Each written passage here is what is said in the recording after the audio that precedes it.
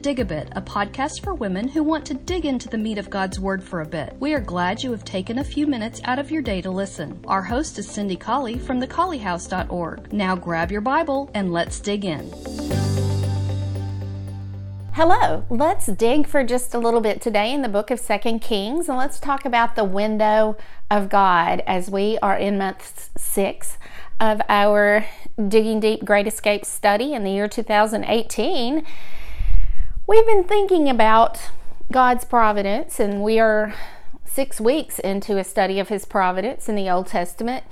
And we're looking at 2 Kings now, and we're beginning in chapter 3 of 2 Kings. And in this account, I'm turning there now, you'll remember that Jehoram was the son of Ahab, and he was the king over Israel. And he began reigning after Jehoshaphat had been the king over Judah for 18 years. And during that time, of course, Jehoram was a very evil king. He did one good thing. He took away the image of Baal that his father had made, but otherwise the Bible says he continued to walk in the wicked ways of Jeroboam, and there wasn't very much good to say about Jehoram. But the king of Moab came up against Jehoram. Jehoram is the one that has that H in there. And he came up against Israel, and Jehoram was afraid, and he enlisted the help of Judah, of the kingdom that was still pretty good at this time, and he asked Jehoshaphat if he would come up and help him to battle against Moab. And they were also in league with Edom, and you'll remember that Edom was the country that descended from Esau's family. So these 3 kings were going up and trying to defeat Moab because Moab was being aggressive and coming up against them. So you'll remember what happened in this chapter was that Jehoshaphat said, "Is there not a prophet? Is there not a prophet of the Lord, so that we can see if the Lord does want us to go up against Moab?" And so Jehoshaphat said, Elijah. How about Elisha, rather? Because Elisha is the one who is the one who had hands laid on him by Elijah the prophet. So Jehoshaphat said, "The word of the Lord is with him." So the king of Israel and the king of Edom agreed, and they called Elisha unto them. And Elisha said, "Now I wouldn't even be helping you. I wouldn't even take the time of the day to even inquire of the Lord about this if it weren't for Jehoshaphat."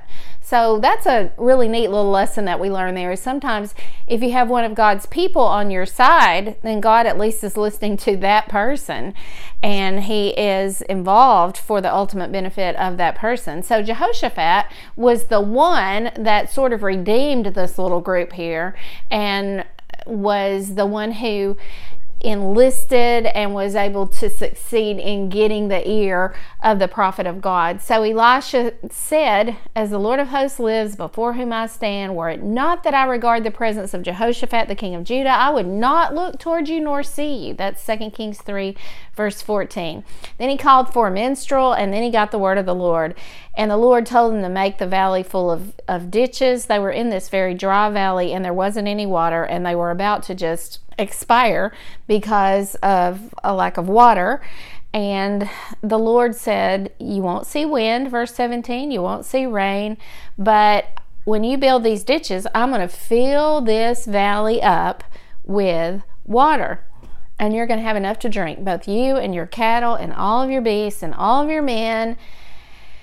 And it says in verse 18, "This is just a little thing in the sight of the Lord, but He will deliver the Moabites also into your hands." So he's giving them water, and he's saying, "I'm going to deliver the Moabites." Now, I noticed on our Facebook page, someone was asking, why did God even help them when Jehoram was so wicked?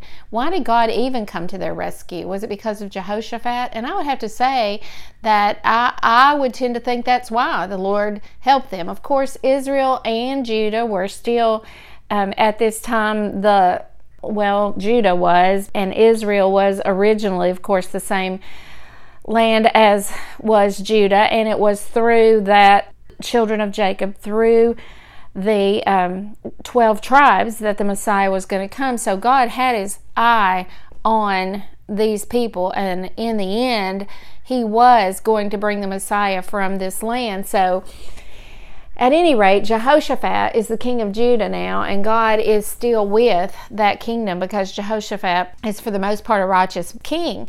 So the Moabites got up, and the Bible says that they looked over toward where the Israelites were, and the sun was shining on the water, and the Moabites saw the water, verse 22, on the other side, and it looked to them as red as blood. So they said, "This is blood."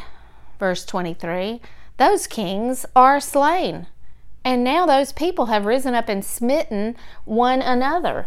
And so let's just go over there and plunder them." So they thought that they were seeing blood. They saw red there, and so they went over to plunder those people. Now, the question in your book was that an optical illusion that they saw red, or was the water really red? Well, I've read lots of commentators, and the majority of the ones that I'm seeing believe, of course, that it was an optical illusion. I kind of tend to that view myself just because it says the sun shone on it and they saw it red as blood. So another little caveat to add to that is that in Judges 7 verse 22 and in 1 Samuel 14 verse 20, we do have nations that are rising up within themselves and by mistake killing one another. So that's another reason when they looked at it and they saw it and it was kind of red, they thought, oh, they've killed each other. They have risen up against, they've had an infighting there. Of course, there were 3 nations involved there, so that's a possibility. They've had an infighting there and they've risen up against each other and killed each other. Let's go take them. And so as we read that, then I want us to notice that here it's very likely that the Israelites maybe never even knew. Well, it was written here in the book of 2 Kings, but on that day they might not have even known that the people saw red. They might not have known why the Moabites decided to come on over, and then they were able to take them by surprise when the Moabites thought the Israelites and the Edomites were already dead. You know, they might not have ever even known what God's hand here was doing in making them see red. Sometimes God's providence is involved, and on that day we don't recognize that God was involved in the outcome that we needed to happen and in the good outcome that came to us. Sometimes we don't see God's hand in that. But miraculous or not, and of course today it's not miraculous, and on this day I don't really think that necessarily their seeing red was miraculous, but God was very much involved in their seeing red.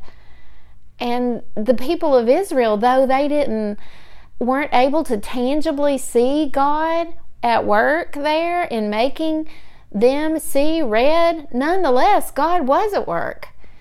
And things were turning out for their ultimate benefit because God was playing in places where they didn't even know that He was involved. He is hearing us. He is involved. I want us to talk about that a little bit more extensively in just a minute. But first, well, before we leave 2 Kings 3, let's talk about seeing red. You know, we still say today, when violence is incited, when anger runs high, when excitements get going so that someone's going to be violent, we say, boy, he really saw red. You know, there's a real sense in which that happened that day. Those people saw red and they went over there on the attack. Now, I don't think the phrase came from that. I think the phrase probably came from the bullfights in South America and in the United States. When, you know, the bull is out there, they put the red robe in front of him and he sees red, and so he attacks. And I think that's probably where the phrase came from. But when I thought about that, they saw red that day and they attacked. Now, let's go to 2 Kings chapter 7. That was the next passage that you looked at as you were studying. And in 2 Kings chapter 7, we begin with the prophet Elisha. And he makes a promise in verse 1 that we can hardly believe because famine's going on. And he says, but by this time tomorrow, a measure of fine flour shall be sold for a shekel, and 2 measures of barley for a shekel in the gate of Samaria. Well, that was hard to believe. And so somebody was standing there, a lord on whose hand the king leaned. The king's lord was standing there, and he said, if the Lord even made windows in heaven and opened them up, could this thing ever happen? And Elisha responded, behold, you will see it with your own eyes, but you will not be able to eat of it. So here, Elisha makes a promise that's really hard to believe, and this guy says, oh, that could never happen. Even if God had a window in heaven and opened it up, there's not going to be enough food by tomorrow night. And because he didn't believe, Elisha said, well, you're going to see this happen, but you are not going to get to eat of the barley. And so you remember the events that occurred that day. The leprous men were sitting out at the gate, and they used a bit of logic. They said, why are we going to sit here till we die? We have 3 options. We can sit here till we die. We can go into the city, and all the people there are going to starve. We can die there. Or we can just join up with the Syrians, and what if they let us live? Well, if they let us live and be their servants or whatever, the Syrians are going to attack. What if we just join up with the Syrians and they might let us live? But even if they don't, we die just as we're going to die in either of our other 2 options. And so these leprous men went into the camp of the Syrians, and when they got to the camp of the Syrians, nobody was there. All the tents were empty. No one was home. And so they went in there and they started getting the plunder, and they got, they went into one tent and they ate and drank there, and they got silver and gold and clothes, and they went and hid it, and then they went to the next tent. I guess they could have done this all night long. But then they said, well, we're not doing too well, because if we stay here till morning light, something's going to happen to us. Our punishment is going to overtake us. So let's go tell the king. So they still had some hidden for themselves, of course, but then they went to tell the king that there was no one home over in the camp of the Syrians. And the king said, I'm not sure if they're shooting me straight or not. And maybe he thought they were working for the enemy, these leprous men. It's interesting to read about these leprous men, because you remember leprous men couldn't go among the citizenry at that time. And so they had to yell out. They yelled out and said, look what we got. Nobody's home over in the camp of the Syrians. And the king got up in the middle of the night and said, I'm going to show you what the Syrians have done. They know that we're hungry. They have gone out of the camp to hide themselves in the field, and they know that we're going to discover that they're not in their tents. And when we come over there to go to their tents and plunder those tents, they're going to jump out and ambush us. They are going to get us. So the king was not trusting that this was any kind of good situation. So he sent some people to check it out, and they went after them into Jordan. And as they went on the way over here to the camp of the Syrians, they saw that their vessels were there, the garments were there. They had just hurried out of their city and thrown away things as they went, just trying to get out of there. Now, why did they do that? Why did they hurry out? Well, we have the answer. And what verse is that in? It says, let me find that verse. God caused them to hear an army. God caused those Syrians to hear that an army was coming after them, and it was a fake sound. It was a sound from God and not a sound from a real army, and so they fled. And so we'll find that verse. I know you're looking for it too. I should have had that ready before I started talking, but I'll find it for you. But anyway, God made the Syrians hear a noise, and they ran out of their tents, and they ran away from their encampment there, and even dropping their vessels and their garments as they went. And so these 2 people that the king had sent, these 2 chariots that the king had sent, came back and said, you might as well go and see, because the Syrians are not at home. And so the people went out and spoiled, the people of Israel went out and spoiled the tents of the Syrians. So here's the prophecy. A measure of fine flour was sold for a shekel, and 2 measures of barley were sold for a shekel, according to the word of the Lord. Suddenly, there was plenty of food. And so the market bore then a shekel for a measure of fine flour and a shekel for 2 measures of barley. Now let's look at the end of the chapter. And the king appointed the Lord, on whose hand he leaned, to have the charge of the gate. And the people trode upon him in the gate, and he died, as the man of God had said, who spake when the king came down to him. So the king appointed that same man who said, this is not going to happen even if God opens a window in heaven. So he puts him in charge of the gate where the people are passing through to obtain food. In verse 18, it came to pass, as the man of God had spoken to the king, saying, 2 measures of barley for a shekel, and a measure of fine flour for a shekel, shall be tomorrow about this time in the gate of Samaria. And that Lord, verse 19, answered the man of God and said, behold, if the Lord should make windows in heaven, might such a thing be? And that's when the prophet said, you'll remember, you shall see it with your eyes, but you shall not eat of it. And that's exactly what happened. Verse 20, the last verse of the chapter. And so it fell out to him, for the people trode upon him in the gate, and he died. You know what? We should never make fun of the word of the Lord. We should never make fun of our revelation from God, as this Lord of the gate did. Because as we sow, we shall reap. God is not mocked. It is verse 6. That was the verse I was looking for. For the Lord had made the host of the Syrians to hear a noise of chariots and a noise of horses, even the noise of a great host. And they said one to another, lo, the king of Israel has hired against us the kings of the Hittites and the kings of the Egyptians to come upon us. So these people heard an army coming. They thought it was the great big army of the Hittites or the Egyptians coming after them.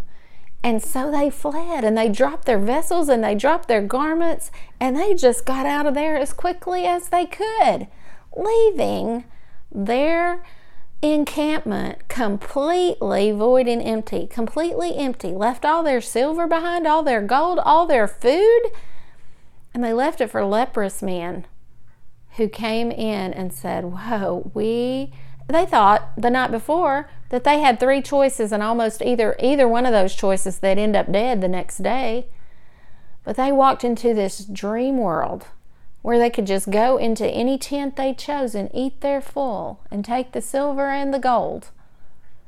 And then they started feeling afraid. Oh, what? We're lepers. We're already outcasts. What if our people find out that we're getting rich and nobody's home over here? Maybe we should tell the king. So, of course, they went back and told the king. The king checked it out. God had made the Syrians hear an army that wasn't really there. Then they had fled, and Israel then took over. And sure enough, there was plenty of food by nightfall the next day, just as Elisha had said. And there was also a dead Lord of the gate, because that Lord of the gate had made fun of the word of God. Now, as we wrap up, I wanted us to notice this time as well. Do you think the Israelites that day knew about the noise of the army? I really doubt it. I think probably Elisha did. But they didn't know why. It was obvious they didn't know why the Syrians weren't home. They didn't even know that they weren't home. But God had done something, and it was not obvious. It was subtle. He had done something secretly that the people of God didn't know about, but in the end it was going to benefit the people of God. Does he do that today? Well, I believe he providentially does. I believe he does things, not miraculously anymore, but I believe he does things in our world in an active way that is going to make Romans 8:28 be a reality for his people, that all things will work together for good to his people. He has a window. We read about that window again in Malachi 3:10, where God says, if you will give me the tithes and offerings, show me the obeisance that you should show me the respect that you should show me, if you will live sacrificially for me, basically is what he says in Malachi 3, I'll open up the windows in heaven and pour you out a blessing so that you do not even have room to receive it. I'm going to tell you what, God's done that for me. I can look at the material blessings that he's given me and I know his window is open. I can look at the security of salvation that he has given me and I know that his window is open. I can look at the fellowship of the body of believers that he's given to me and I know that his window is open. I can look at the revelation, his word that gives me extreme comfort and security and sense of purpose in this life, and I know that his window is open. There are many myriads of ways today in my life that I know God's window is open. But you know what? There are likely some ways that I will never even recognize. Ways in which God has raised up that window and listened and pass blessings to me through that window providentially, and I may even be unaware of their passage. And yet, I'm aware in the big sense that he does that because of Romans 8:28, all the things that are going on around me. Do I know about all those things? Do I know about the myriad of events and activities that are going on around me that God can intertwine to make the events of my life turn out for my best ultimate spiritual benefit? I doubt if I know everything he's doing. He is omniscient, knowing all. He is omnipotent, being all powerful. He is omnipresent, being everywhere at one time. I cannot imagine all that he is doing to orchestrate the events and activities and schedules of this world through his providence for the benefit of his kingdom here. But I'm so thankful that he does. He is so good. He is so great. Let's go serve him. Thanks for listening. If you find yourself in Huntsville, Alabama, we'd love for you to worship with us at West Huntsville Church of Christ at Providence, 1519 Old Monrovia Road, Northwest. Sunday morning worship begins at 9 a.m., followed by Bible classes for all ages. We meet again at 5 p.m. for evening worship and at 7 on Wednesday night.